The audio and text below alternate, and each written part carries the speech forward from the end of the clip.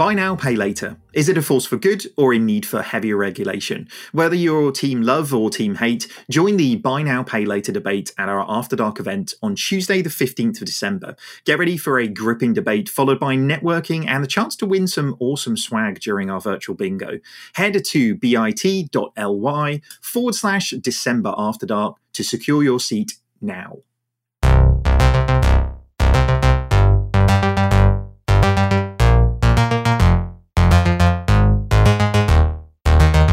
Welcome to episode 483 of FinTech Insider. My name is David Breer, and today I am joined by my colleague and co-host for today, Mel Stringer. How are you doing, Mel?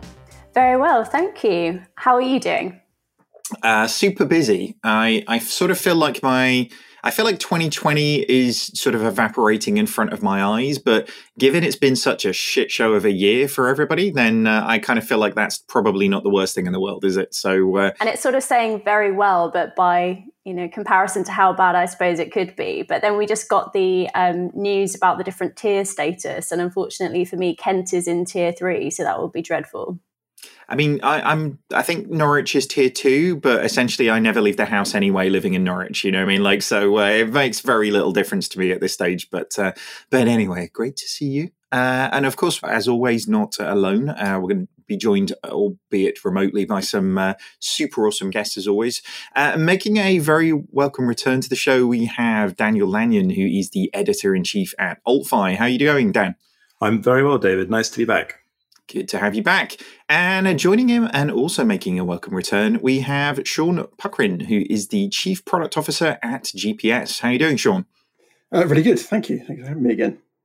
Very good. What stage of lockdown are you both in? Dan, where in you're in London, aren't you? So you're in tier 2 by the sounds of things. Is that right? In tier 2, I still don't really have a proper handle on what it all means, if I'm completely honest. But definitely looking forward to some sort of change, and at least maybe getting out of the house a bit more. Well, as Boris says, just stay alert and everything will be fine. Sean, where in the world are you? So in South East London, stroke Kent, but it isn't officially Kent. So we are in tier 2, which is great news because it means my boys can do sport again, which is that's the thing that really matters. They can burn off their energy, and that means they're not in the house going crazy. So that's a massive step up. I'm slightly torn between that. My 6-year-old will be out there playing football as well, and it's just in time for it to be really bloody cold outside, isn't it? So, them running around, great. Like me and you and like mums and dads going along and standing on the side watching, getting freezing, like not so great. But I've got I think at least 5 years under my belt now of standing in cold fields for most of my weekends. So I'm down with it now. That's who I am. I've come to terms with it. Balaclavas and big coats. It's the way forward, right?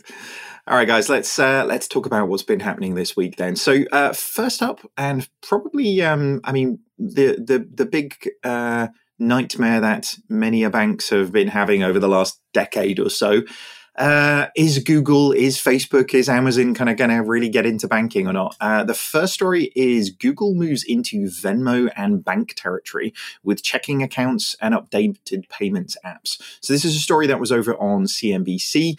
Google will let users open a bank account through its Google Pay app beginning next year. Citi and MasterCard are teaming up as a network partners for the digital checking account, including a savings account. So this is a Citiplex on Google Pay. Google is also relaunching the payments app to allow people to pay friends, similar to the PayPal's Venmo and actually the Square Cash app as well. So a spokesperson for Google said, along with our bank partners, we're looking to make banking more relevant for the mobile first generation.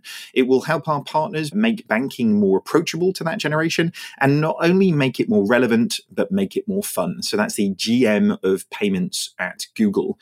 Before we get into this one, we actually managed to talk to somebody who's involved in this. This is Josh Williams, who is the Chief Banking Officer at Seattle Bank, who is one of the first 11 institutions, good number, collaborating with Google Pay for this service. So let's hear from him now. Hi, this is Josh Williams, Chief Banking Officer at Seattle Bank. Seattle Bank will be one of 11 financial institutions collaborating with Google Pay to enable customers to better manage their finances from a mobile-first experience. In this collaboration, Seattle Bank will offer the Plex account, which is a smarter digital checking account offering users insights, reward, and ease of use through Google Pay.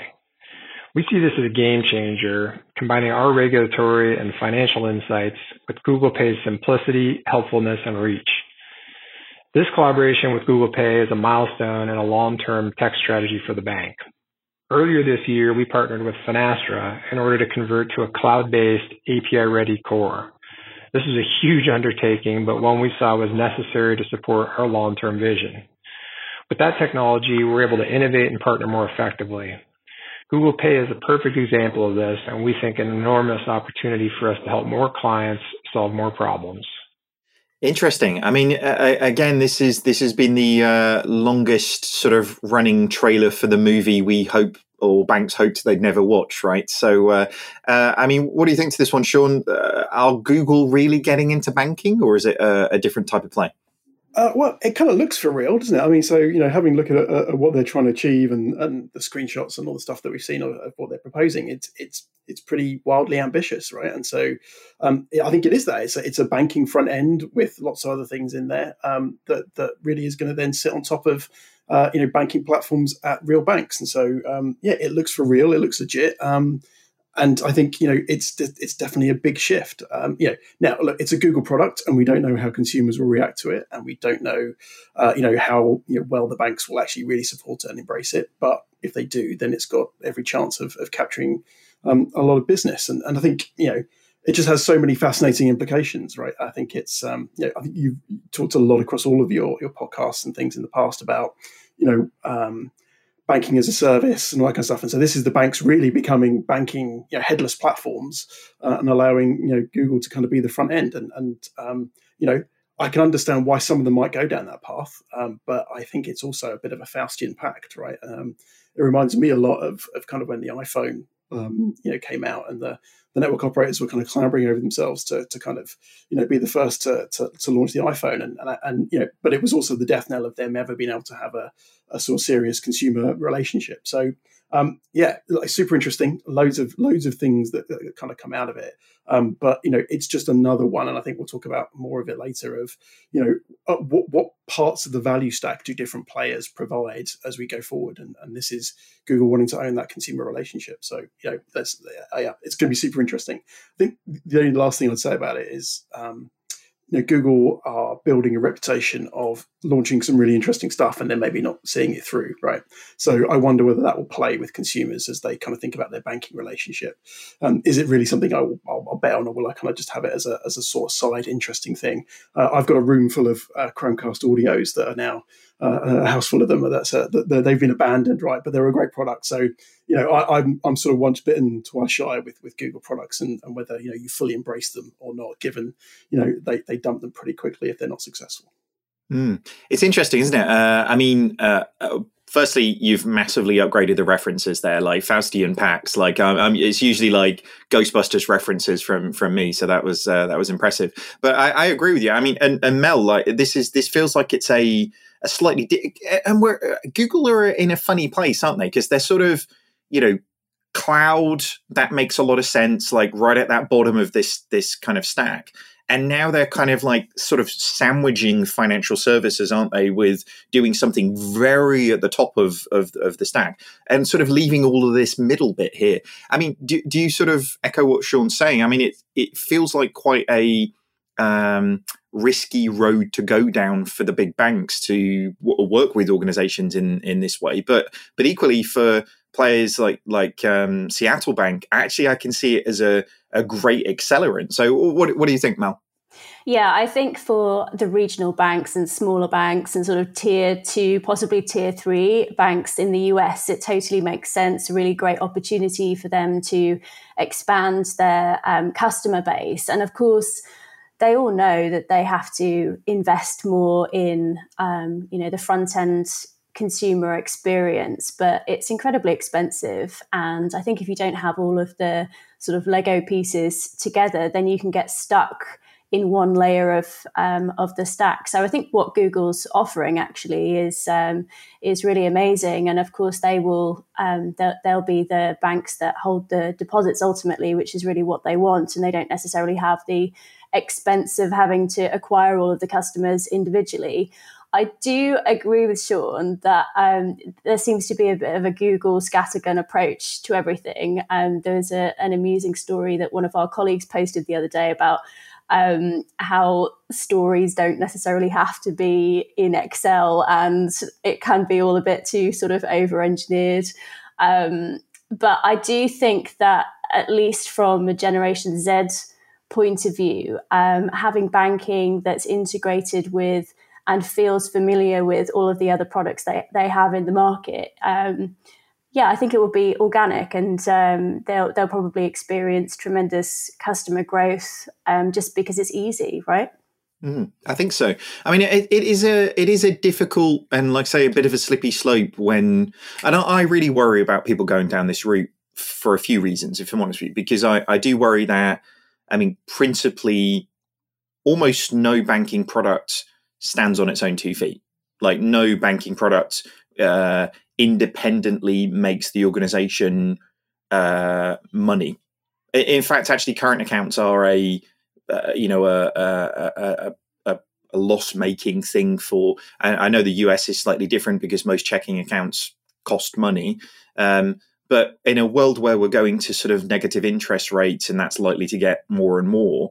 Really, you only do checking accounts to give you the ability to sell savings products and lending products.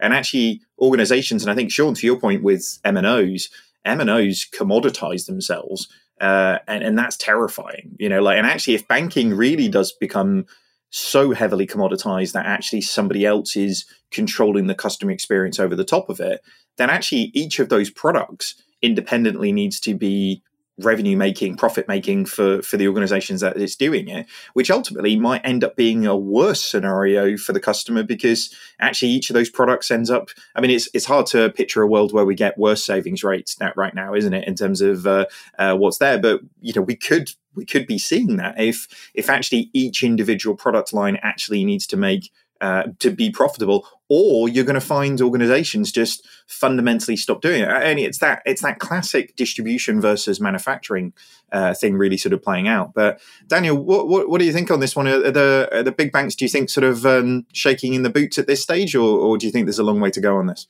Well, I agree with you that it feels like it's the first big play that we've seen from big tech into financial services. Obviously, we had Apple and Goldman Sachs's card. What was that? 2 years ago, hasn't really seemed to shake things up that much.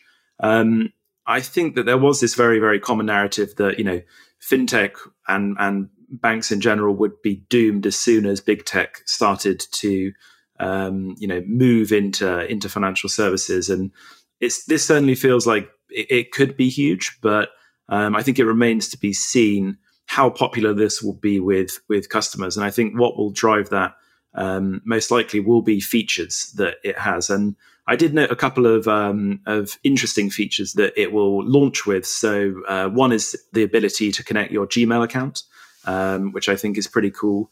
It will go through your emails, scan in receipts, that sort of thing.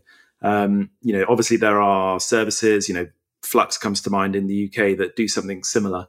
But obviously just with, I don't know about you guys, but, I use a Gmail for all of my personal emails, and it would be super useful to have that service. So I thought that was pretty cool.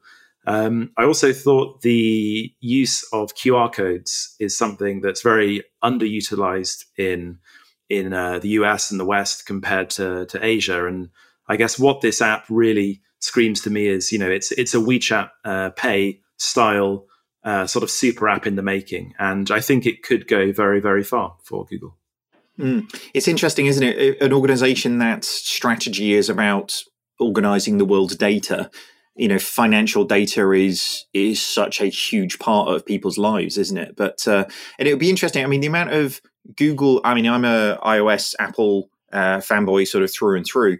But the amount of Google software that I run on those devices is significant. It's powering up most of the things that I really sort of interact with. But do you know what? I'm going to reach out. I know Jennifer Gove, who's the global head of UX and research and content strategy over at Google Play, listens to this show. So Jennifer, when you listen to this, I've sent you an email. Get in touch. I'd really like to hear what you've got to say.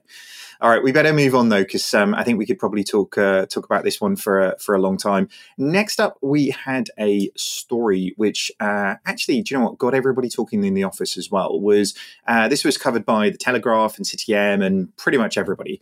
Starlink hits profitability for the first time.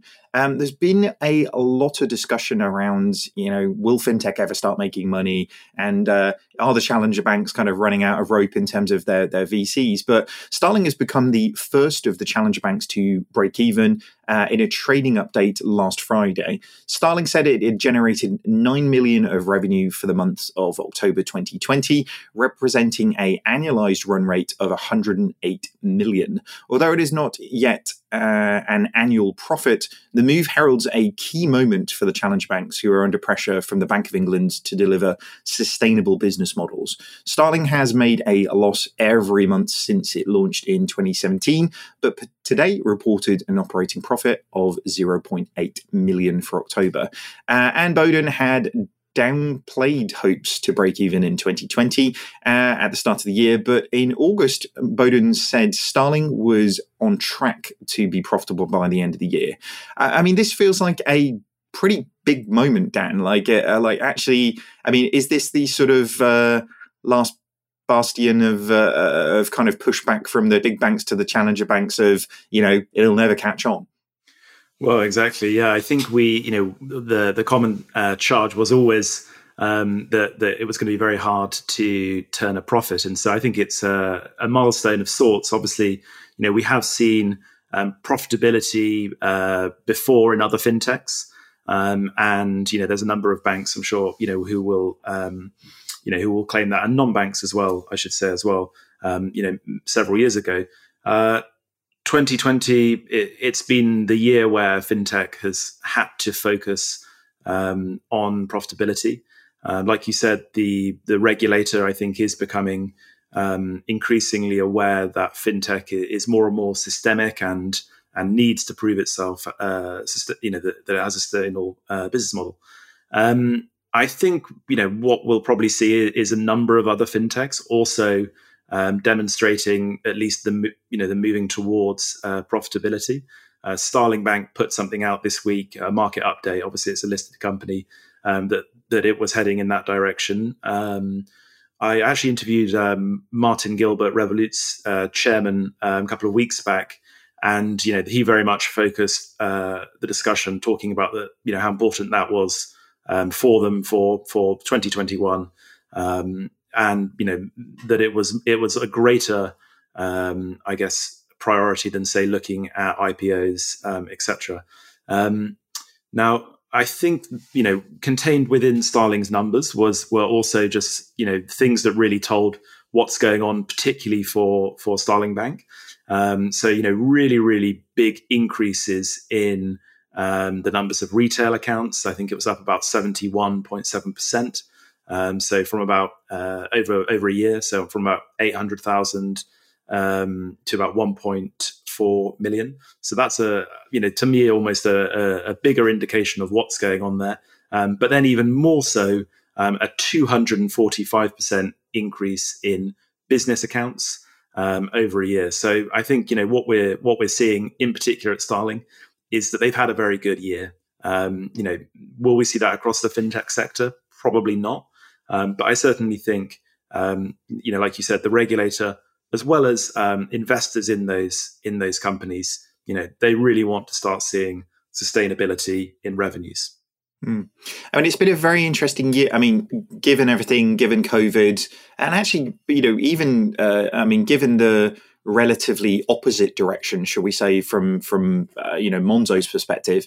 I don't want to turn this into the next chapter in the book, but essentially the fortunes of both of those organizations is pretty different in this period, right? I should hasten to say, I mean, in this period with Starling, and I'm a big fan of what Anne's been doing.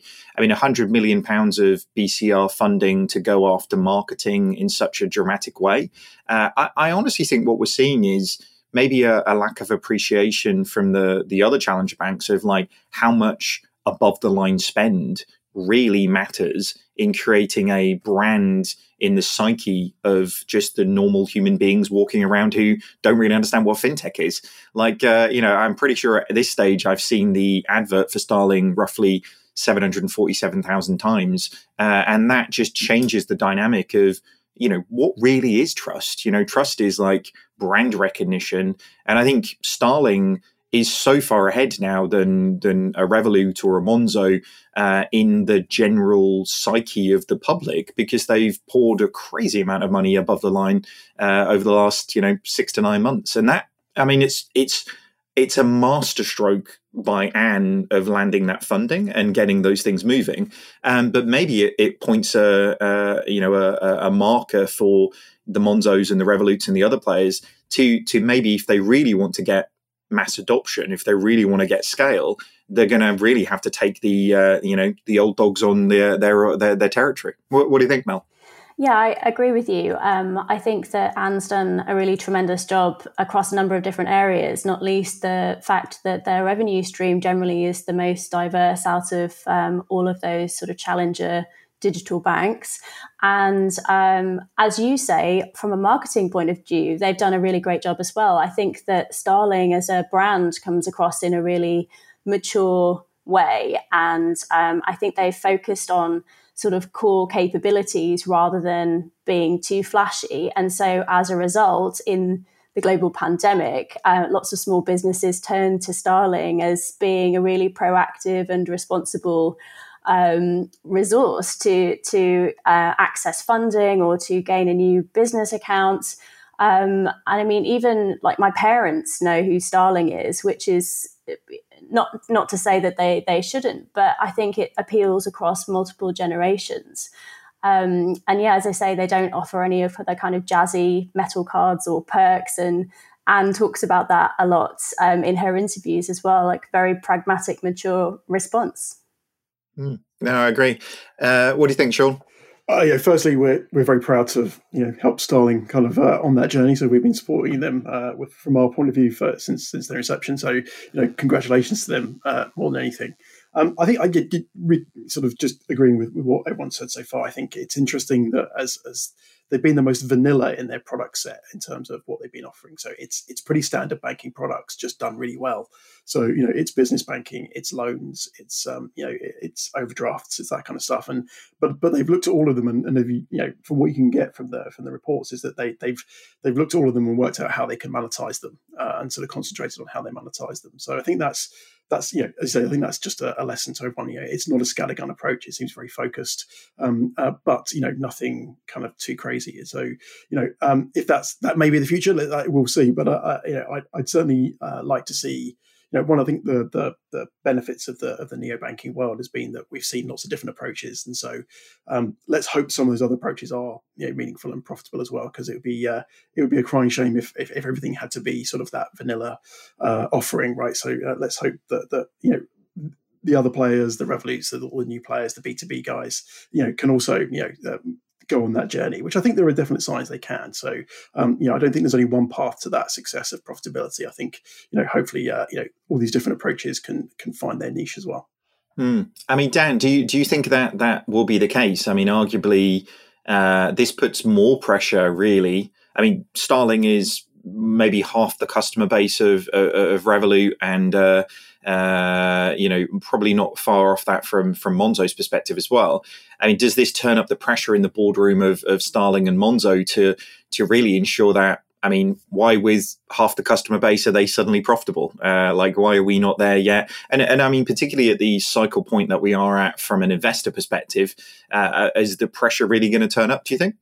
Oh, good question. I think it depends on the investor, because I think that there are different types of investor, obviously, and my sense is, and obviously it's very hard to know without being in the room, but my sense is that that Starling's investors have probably sort of prompted a more focus on a revenue strategy than, say, a Revolut, where it's been more on a growth strategy and very much sort of given the space to do that.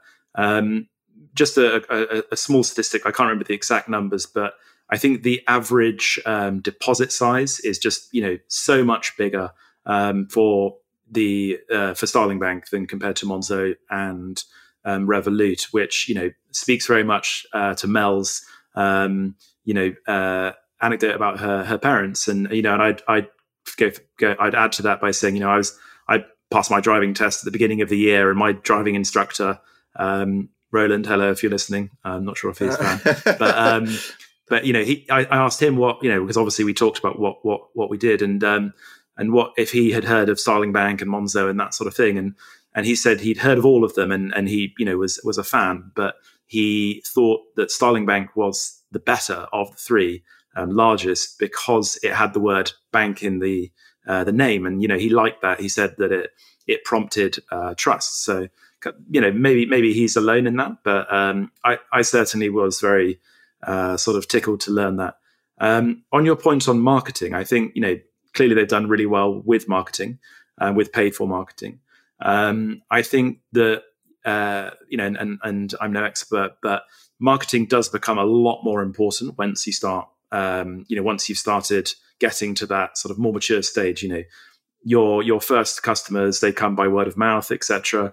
Then you have to really start working to attract them. So, will Monzo spend more on marketing? Will Revolut? Well, they've also got to make sure that their costs are kept low, particularly during 2021.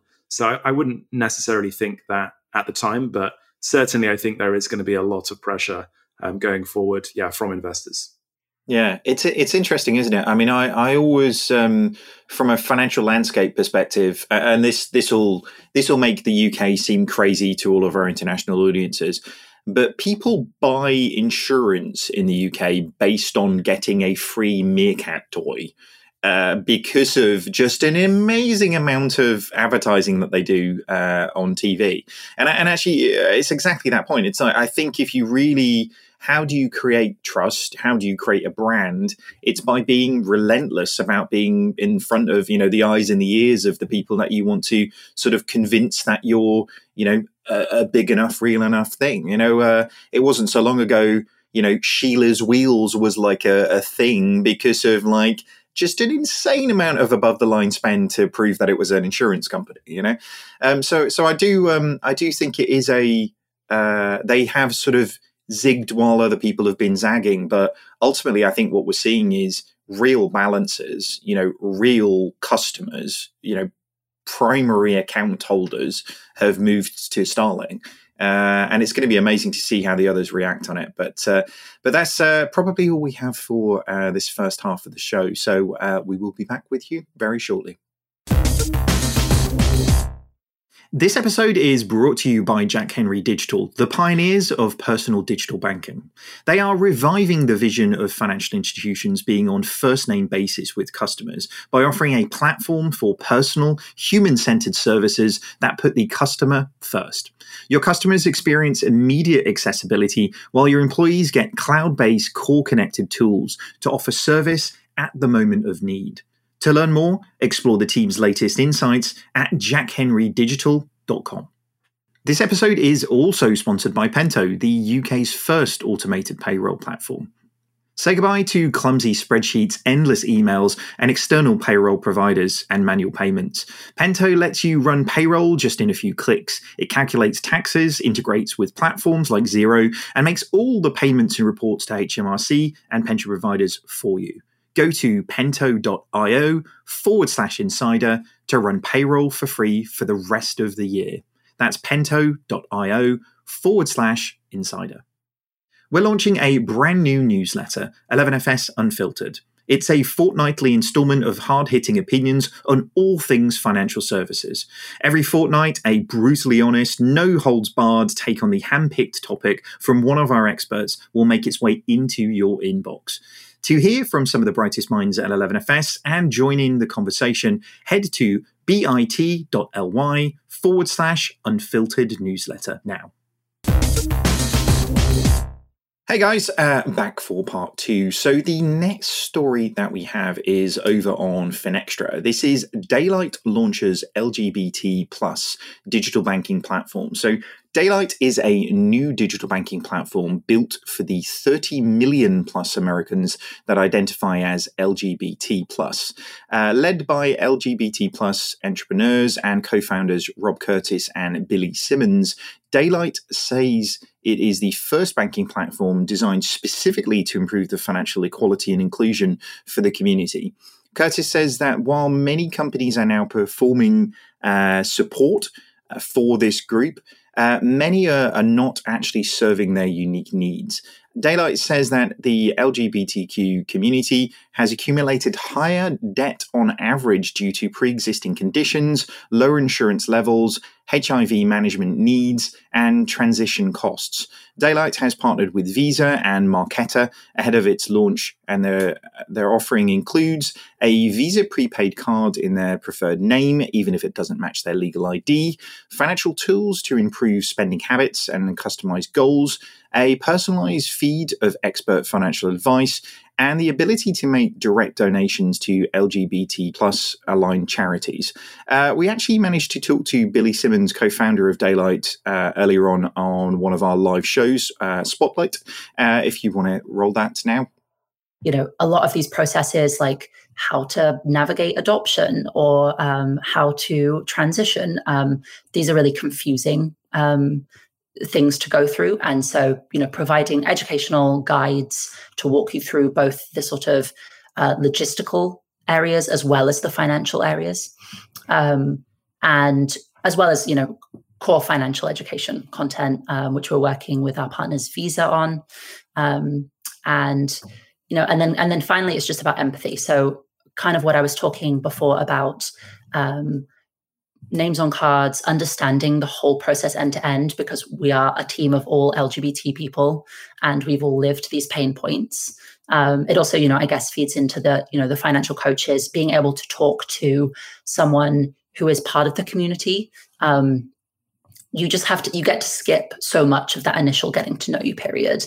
There's no, you know, again, something that we've heard a lot from people is when you're delving into your finances, it's obviously a very personal thing. And, you know, having to explain different areas of your lifestyle to someone who is not part of that community is kind of, you know, a lot of emotional labor and takes a lot of time. And, you know, financial coaches are not, you know, super cheap. And so kind of being able to skip a lot of that stuff and have that shared language and community is really important. So, yeah, so, you know, neobanking for us is kind of the core of it. And, you know, there's not necessarily a ton of innovation there. And it's about all of the you know, the services that we're kind of bolting onto that. This is super, super interesting. I mean, it's amazing, isn't it? I mean, digital banking really has created such a one-size-fits-nobody type approach to sort of banking. And actually, it's amazing that actually, you know, I use niche in like the very broad sense, given, you know, we're talking about 30 million people in the US, but actually banking has the potential. And going back to the conversations we were having about Google earlier on, like one of the great things that Google does is personalize the experience of using the internet so heavily that actually you're really getting the power out of the capability that you're working with. So financial services now getting to that level where we really are serving through digital experiences everybody's needs on a one-to-one basis is really what the promise of the internet was in the first place. So, I mean, Mel, what do you think to this? It feels like we're getting to a point. I know Simon always says it's like, you know, there's numbers in the niches, but like being in a situation where actually every different flavor of financial services can be catered to is a really, really sensible step, isn't it? Yeah, totally. But I think in terms of the numbers, though, 30 million strong customer base would be, tremendously astonishing number for any neobank. So there's certainly enough people within that community to be able to prop up a really successful and profitable bank. But I think it's the community play that they're really focusing on and bringing together all of these different partners within an ecosystem. I do think, though, on banks for specific communities of people can be really successful. There's a few in the Middle East that we've been speaking to, and they're building banks, say, for women. So that's really interesting. Presents lots of unique challenges and kind of emerging problems of integration into the workforce and all of that sort of stuff. But I think that the LGBT community, particularly in the US, do face some really specific challenges and really have experienced a lot of discrimination financially, and there's lots of misunderstanding. So I think it's great that Daylight are taking the opportunity to champion such an important cause. Another thing that I thought was really interesting about this was the idea of having your chosen name on cards, which seems like such a small feature, but I think that should be like hygiene for all banks. I've got no idea why that can't be a thing, but it just seems to be something that would be logical and like a kind thing. I mean, I think I remember actually talking. I think it was Tom Blomfield I was talking to this about on from Monzo. The name on your card literally has no bearing on anything at all in terms of any sort of legal process or anything. Bizarrely, given some places when you're trying to prove your ID might use a card for it, you could literally put anything on that and it doesn't make any difference. So the fact that people are trying to restrict people in terms of what their decisions are or what their choices would be just seems mental, doesn't it? I think, as you say, Mel, I mean, there are lots of different organizations. We've seen Tenth and Greenwood come out. Greenwood, I think it was the one with Killer Mike, wasn't it? Particularly focused on Black communities in terms of financial services. I mean, it does feel like actually now we're at that stage maybe where organizations can provide low cost enough capability and technologies. Obviously, this is something that's been built on Marqeta's issuance platform, but at the point where actually it's a low enough operating cost, the size of the base of customers then stops being relevant. And don't get me wrong, 30 million is a huge amount. But if you were looking at 30 million in the scale of the US, well, you're dramatically limiting the people that this is relevant to. But I think it's an interesting one. Are we going to start moving towards Sean, probably for you at the end of this, are we going to start moving to hyper relevant services and product offerings and move away from that sort of mass market? Everybody has to fit into these things. I mean, it looks like directionally we're moving in that way. Yeah, I think So I think the reason we can do that is exactly as you said, is that there's now enough players in the market who can bring down that cost, right? So trying to do this 10, 20 years ago, you couldn't have imagined it, because the cost of getting up to that point and being able to launch a service would be prohibitive. So that's kind of like the first enabler, and in this case it's Marqeta and Visa, but there's ourselves, there's loads of other people that can support companies doing that. I think the other piece is if you look at other industries where hyper personalization works, where it doesn't, I think we've said the word 10 times already, is community, right? So can you build a community around these brands? Does that work? So take dating apps. Ultimate community, right? They're hyper personalized to every kind of niche that you can imagine. Whereas other industries have tried. You mentioned Sheila's Wheels. Insurance hasn't managed to maintain that, because it's kind of it's a fairly homogenous product that actually it's been quite difficult to kind of maintain anything really meaningful and personal and real about that community. So I think the question is, can financial services and banking really harness a community and deliver for a community? I think there's a real opportunity that they can, given one, all the sort of underlying issues that people face, but two, you can build a stack of software and services and community on top of that actually really speaks and delivers for that community. And I think if you can pull that off, then you've got every chance of making a very successful business. It's interesting, isn't it? I mean, financial services much more broadly are based on risk. and I'm going to go a bit off topic on this one, so producer Laura, pull me back when you want me to sort of rein me in. But like, I guess financial services is based on risk. So the more we start to individualize, buckets of people, I wonder actually if we start isolating points of risk on things. I mean, they've highlighted a few of the sort of product features there, and HIV is one of them that they highlight as a feature of the product. But from a insurance perspective, well, insurances take all the risk and spread all of that risk across everybody, so that the cost is palatable. Air quotes never really work very effectively on podcasts, but take it from my word, there was air quotes there. Palatable for everybody across all groups. It's going to be really interesting when we start getting, and this has always been the, I'm sort of crossing streams a little bit with our sister podcast, InsurTech Insider, but when you start getting hyper specific about buckets of risk, then actually sometimes you find that those things become unpalatable from a costs and a structures perspective. So I honestly think the experience, and this is why, I mean, as we've sort of highlighted 10th in Greenwood, but players like Citi have made moves in this place as well. So they've teamed up with MasterCard, offering transgender and non-binary people the ability to have their chosen name on credit cards. And for me, this is, I wonder, we've said this about a number of different fintechs in the past. Is it a feature or is it fundamentally a product? Is it a full-time business? And it's going to be interesting. I wonder how the big incumbent organizations fight back at this, because, my sort of major point on the why this is possible is an operational cost low enough that the size of the base isn't prohibitive to serving the base. And many banks are still at the situation, we've sort of seen even Bank of Seattle talk earlier on about major core banking renovations to allow them to dramatically lower the cost to serve.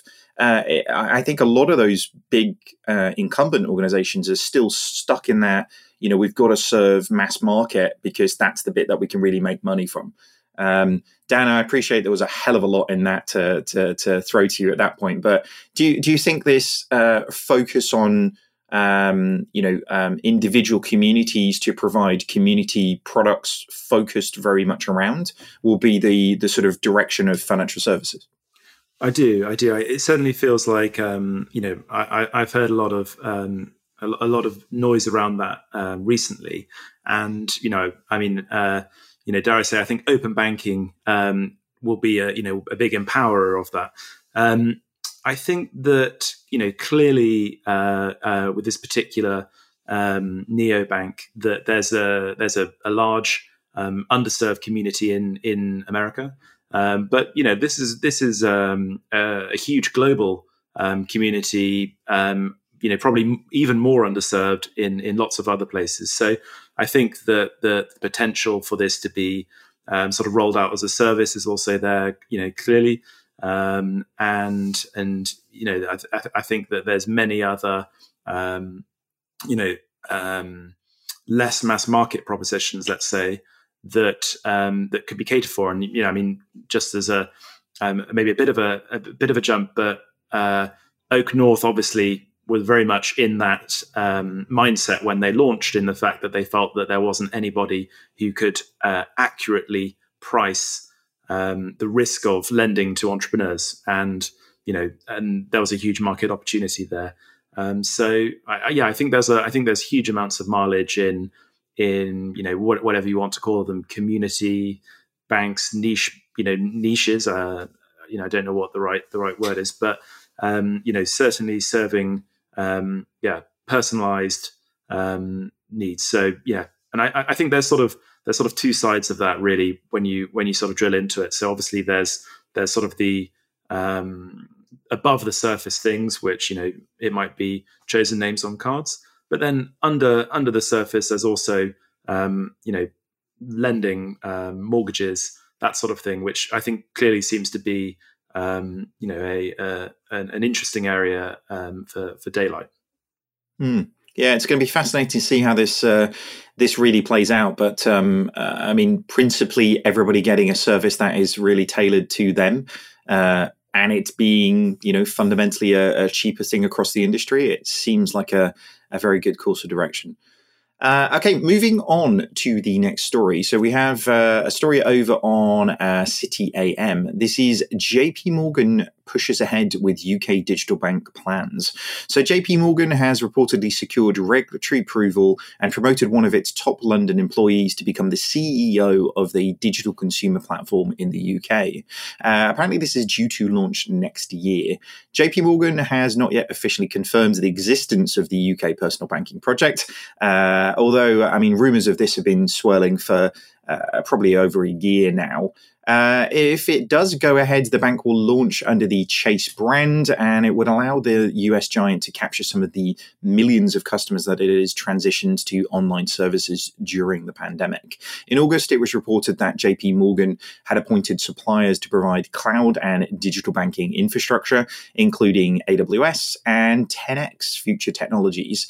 The new bank is expected to be chaired by former FCA executive Clive Adamson. This is super interesting. I know, Mel, we've talked about this on the show a number of times before. Really, JP Morgan kind of hot on the heels of really everything that Goldman Sachs have been doing with Marcus. The prediction really about this was this would be a very similar play in terms of, capturing balances or lending money. But how this is sort of being increasingly positioned, it is a more true full service digital bank. What do you think will sort of really manifest here? So I think that, I don't know, at the moment, I'm most excited about the fact that they've, adopted AWS and 10x, really, which I don't suppose makes me particularly excited about the actual experience as yet. We just don't have enough information about it. I think that if they go along the route of providing some kind of wealth management products within that for consumers, I'll be far more excited than if it's another competitor that's just offering traditional products, because I think the market, I wouldn't say it's saturated, but I think we've got some quite mature players that are doing it really well. So it'd be quite hard for JP Morgan to catch up. But certainly they've got all of the Lego pieces there for them to be able to offer a really compelling wealth management tool. So fingers crossed. It's interesting, isn't it? I make this. I sort of give this little speech every couple of episodes, so feel free to fast forward anybody who would like to at this stage. But I often think the announcements and the first manifestation of something like this in the market is very much not what the strategic plan is at a board level. And if you spoke to Jamie Dimon about really why they're doing this, and actually if you look at Chase with Finn over in the US, and actually if you look at Mox in Hong Kong or Metal in the UK, very rarely are these things about the products that they deliver to the consumer, particularly in a world where actually the advancements they're really trying to make are about exactly all of the points that we've been addressing in this show. It's putting in place the right technology that you can actually deal with the future, or creating an operating cost that actually doesn't strangle you. So I do wonder if, the failure with Finn and the different change of direction to get to this is more of a strategic platform play than it is necessarily a, let's take on the challenger banks in the UK, essentially. So I do like the idea of gigantic US banks using the UK as some sort of playground for a sandbox or something. Maybe because they see the FCA potentially a little bit more friendly than the Fed and all the regulators in the US. But I don't know. Time will tell. I feel slightly like we're debating a movie that a title has been announced and nothing else yet. So maybe let's see what the products are. But Sean, are you excited about the proposition of a new digital bank from America? I can't say that excitement is my major reaction, but I think I guess I do wonder. I idly speculate about the strategy as you have, and I guess I come from I've been in large acquirers in the past, and I guess one of the things I sort of perceive with JP Morgan particularly is they had they were one of the biggest acquirers with Chase Paymentech, and I think if you've seen what's happened in that world over the last 2 or 3 years, you've seen these mega mergers, and now you have these these huge organisations in FIS and Fiserv who deal on both sides of the payment pace. So they're issuers and they're acquirers, or they provide software in both those things. And I just wonder whether part of Fin and this strategy is to bolster the footprint they have on the issuing side, because I think, as the world evolves, the relationship with those companies have with the schemes, with open banking, all of that kind of stuff, I think it's been making sure they've got a large enough footprint across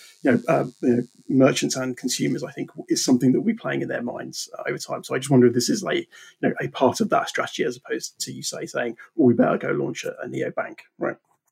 Yeah, and it's interesting. I mean, I would have thought the UK increasingly looks less attractive given Brexit, and we don't have the ability to sort of passport into a much broader European ecosystem. So, I can't see that this one, given the level of profitability, given the level of revenue that JP Morgan Chase have had, that this then really looks like a standalone strategic investment without the technology being a major part of it. But do you know what? I think we might be discussing the ingredients of the meal rather than the meal. So let's come back to this one when maybe a few more announcements have been made.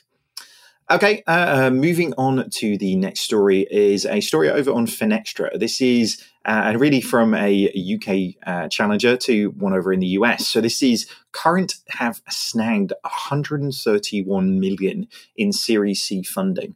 Current says that they are committed to serving hardworking Americans who live paycheck to paycheck and whose needs are not being properly served by the traditional banks. The mobile-only bank has now raised over 180 million in total funding and has a valuation of 750 million.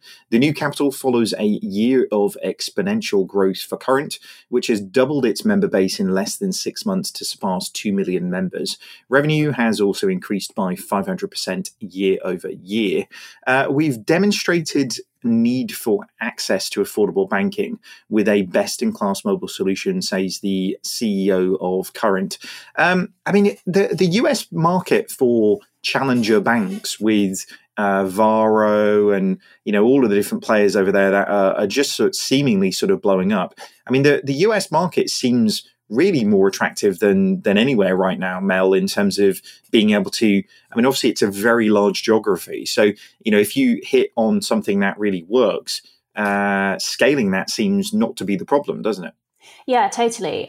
So from these numbers, we can see actually that they've added over 1 million customers in 6 months, which to them, I guess, is probably quite small numbers. But here in the UK, that would be massive.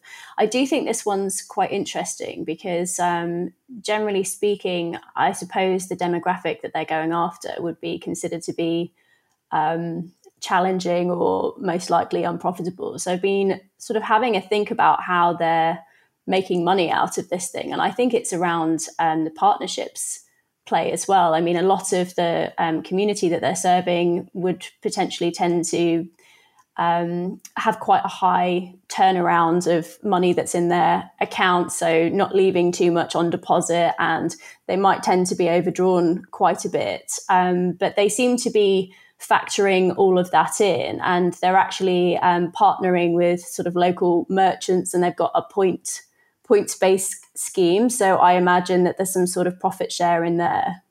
It's interesting, isn't it? Sadly, to your point, Mel, actually, while it's an area that doesn't necessarily have a lot of balancers, it's, if it is a, paycheck to paycheck, then debt is going to be a pretty large factor in that, which is obviously, fundamentally the building block of financial services. So, it might actually end up being a highly profitable one, albeit very difficult to maintain a brand that is like, we're here for you and we're on your side, if essentially, debt is the setup. So, what do you think, Dan? I know, having read a lot of things over in AltFi, you guys, there's increasingly more and more happening in the US market. Oh, definitely. And I was also sort of intrigued that I think, if my memory serves me rightly, Current sort of started as a sort of a teenager-focused sort of service originally, and I think it's more of a sort of pivot the last year or so that it's going into this space, I think that there's a huge opportunity, particularly for helping the underbanked, in this current period. I can't recall the exact numbers, but obviously, the number of unemployed people is staggering in the US. Both a percentage of the population and an absolute number. So I think they've got a huge addressable market. Broadly, the US, I think, still leads in terms of these very grandiose market potentials. I think they could go very far. Well, I guess time will tell on this one in terms of what they're doing. But if they're adding 1 million customers every couple of months, then I kind of feel like we're going to be talking about Current a lot more. All right, guys, we're going to have to move on now, though, because we're rapidly running out of time. But there was a bunch of other stories from this week that we just didn't have time to cover. But it sort of feels like we should give them a bit of a shout out, though. So, Mel, do you want to kick us off with some of the other stories? Absolutely, will do. So the first one is TreeCard and UBS launching eco-friendly cards. This is a Finextra story. So it's a brand new banking card called TreeCard, which has been unveiled in an environmentally friendly bank card made out of wood. The brand is set to launch in early 2021 and has already signed up 28,000 people in Britain, which, again, very small numbers in comparison to the US, but probably very pleased with that already.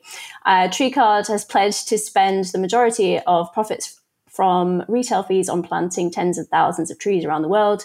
Meanwhile, UBS is also due to launch an eco-friendly card made from corn, and they're also launching a purely digital card.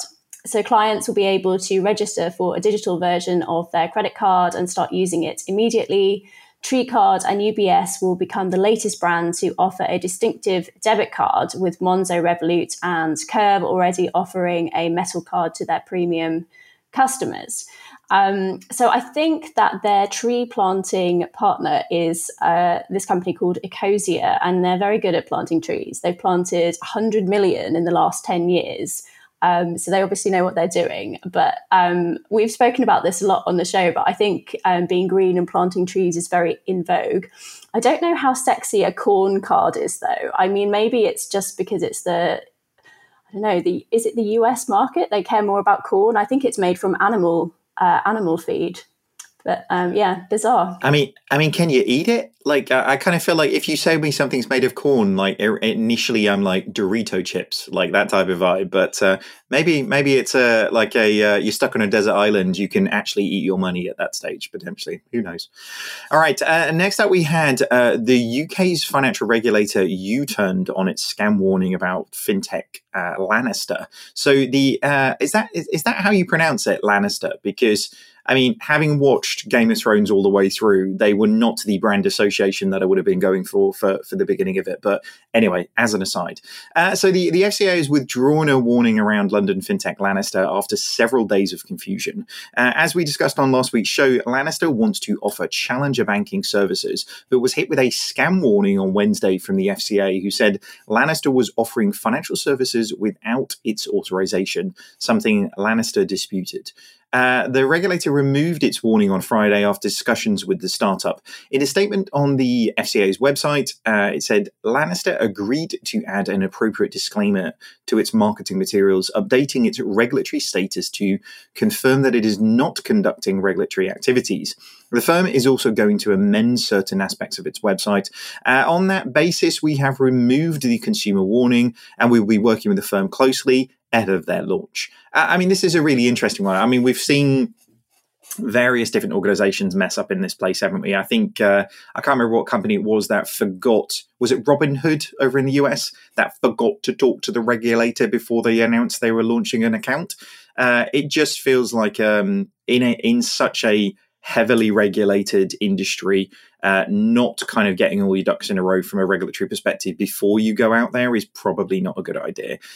Also, I think playing all of the influencers that they did to say that this is a great product before the product exists. Probably not a good idea, right?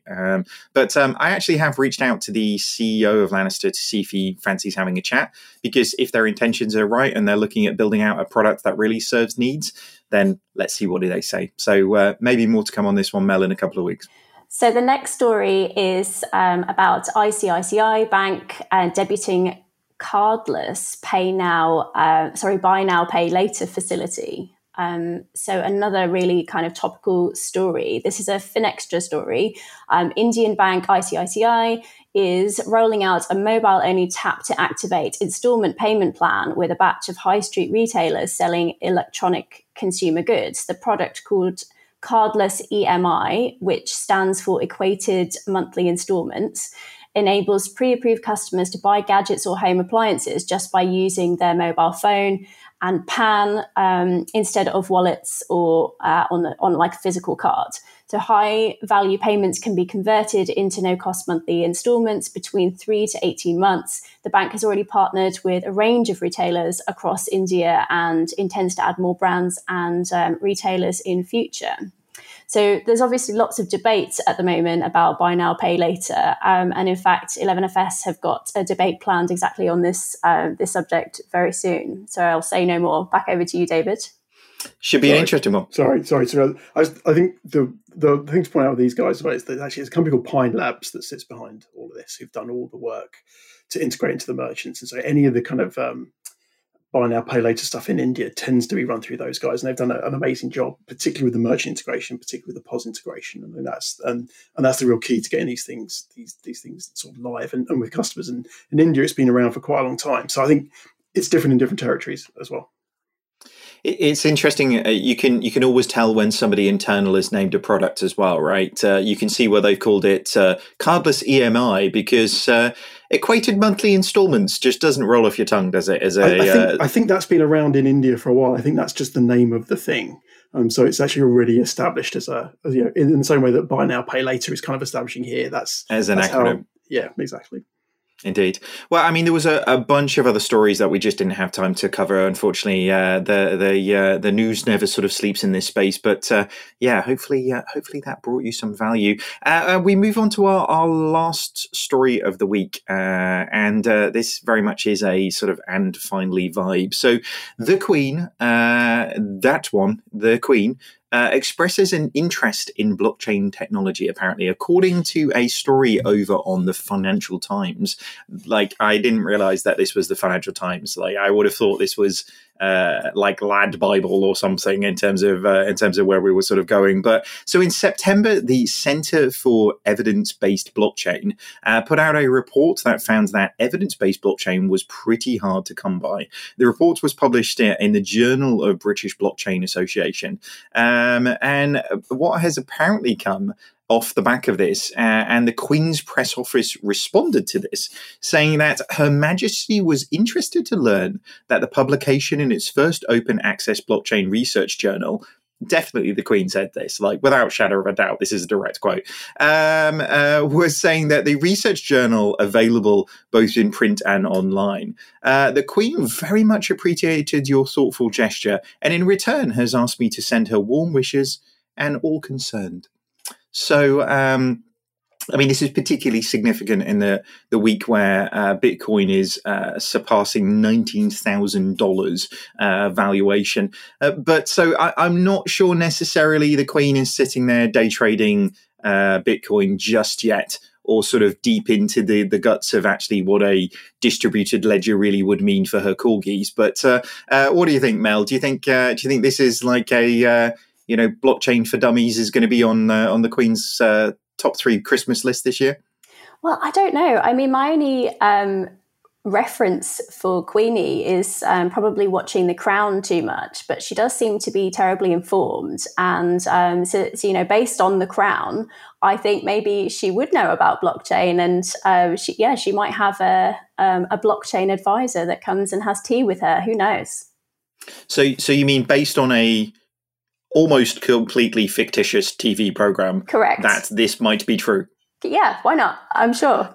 I mean, that sounds almost as substantiated as the JP Morgan Chase digital banking rumors earlier on. So, like, I'm all for that. Like, I really like to think that if you have that amount of money and actually that amount of power, I would get the best person in the world to teach me everything, wouldn't you? I mean, Dan, like, if you had infinity money seemingly like the Queen does, like, what would you get them to come and teach you about? Good question. Well, I suppose, the fact that, her image is on every single note of currency, also is not irrelevant. Looking forward to the Crown Series 13, where fintech starts to get mentioned, Indeed. I mean, at the point where she starts sort of issuing her own cryptocurrency, then I think we're in for a quite an interesting ride. But Sean, have you ever been asked to go and educate the Queen on processors? I can't say I have. I think for me, though, this is a triumph for the marketing guy who said he was going to send this thing to the Queen, and I wonder who else it got sent to. But it shows that sometimes these things pay off. So you should always kind of listen to those Hail Mary shots from your marketing team, because you never know how it might work. Do you know what? It strikes very similar to, I don't know if you guys have ever heard the story before, but and it's my 40th birthday this year, so like it's very topical to me. But if you send a letter to the FA announcing your retirement, they will respond to you as the FA that you are no longer eligible for the potential for playing for England. And it feels a little bit like that. They've been nice just to respond to the crazy letter that they got about cryptocurrency and distributed ledger technology. But well done. I'd like to think that the Queen, with all of the trauma that's been going on this year, with all of the salacious things and continually sort of bringing up random things in the media, that she found a little time to research distributed ledger technology. You never know, right? And on that note, I think we probably better wrap up the show, hadn't we? So thank you so much for all of our guests. Where can people find out a little bit more about you, Dan? I'm on Twitter at DJ Lanyon. My initials, not my profession. And obviously also altfi.com. You can sign up to all of our newsletters, read all our stories, come to all of our events, read all our reports, etc., etc. I do love every time that people just like tune in for like DJ Lanyon. You've got to put out a mixtape at some point, Dan. Honestly, like it's got to be done. All right, Sean, where can people find out more about you? So on Twitter at Puckrin, and you can find out about GPS at globalprocessing.com. Everything, all the information about our products and services is on there. Very good, Mel. You can find me at the 11FS website and also on LinkedIn. Very good. And as for me, LinkedIn is pretty much the best place to find me these days. And thank you, everybody, for listening. If you've liked what you've heard, subscribe to our podcast and don't forget to leave us a review. It super helps us make this show better every week. As always, if you want to join the conversation, you can find us on pretty much every social media channel at this stage, or you can search for 11FS or FinTech Insider, or just email us on podcast@11fs.com. Hope you had fun. Thank you very much, guys. Goodbye.